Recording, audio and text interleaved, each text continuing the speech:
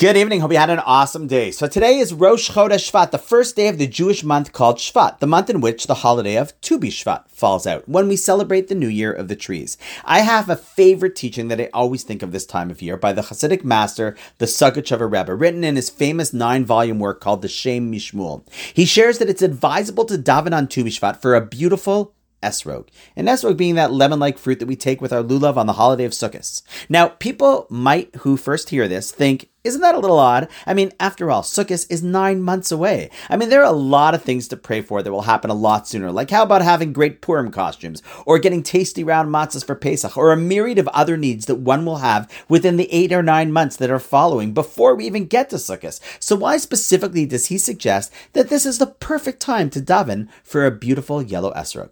But wait, let me pause on that answer and reflect on a really great morning that I had today. After shul, I ran over to the JCC and had the privilege of co-presenting with the CEO of the UJ Federation to a bunch of our up-and-coming community leaders who are part of this amazing fellowship program called Joshua Fellows. It's run by 2 amazing women, and I always find it an honor to present alongside Adam Minsky, a true mensch of a leader that we're lucky to have in our community.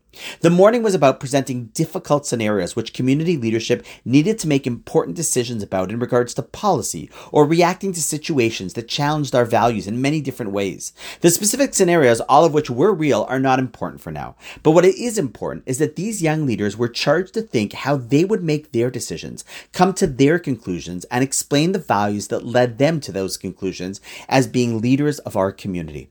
And to help frame the exercises as part of my introduction, I shared a few Jewish values as examples that they could consider, and then presented a very important passage in our tradition that states, Ezehu Chacham, who is wise, Haroa es Hanolad, one who sees what will be born. Now, what does that mean, and why is that wisdom? So some of the commentaries explain that real wisdom isn't simply looking at what a person is doing right now at this moment, how they react, which might even look good. But rather, real wisdom is knowing the implications of one's actions or decisions on the far future. And that our goal, especially as leaders, is to think about the precedent and trajectory of the actions that we take today, because over time, they will start to grow even bigger down the road in the future.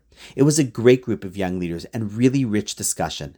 Now, why do I mention this? Well, because in many ways, it answers our original question of why daven for an esrog in the middle of the winter, 9 months before Sukkot. So the Sugachover answers that it's because the seeds that are planted months and months earlier, those are what will determine what will grow down the road.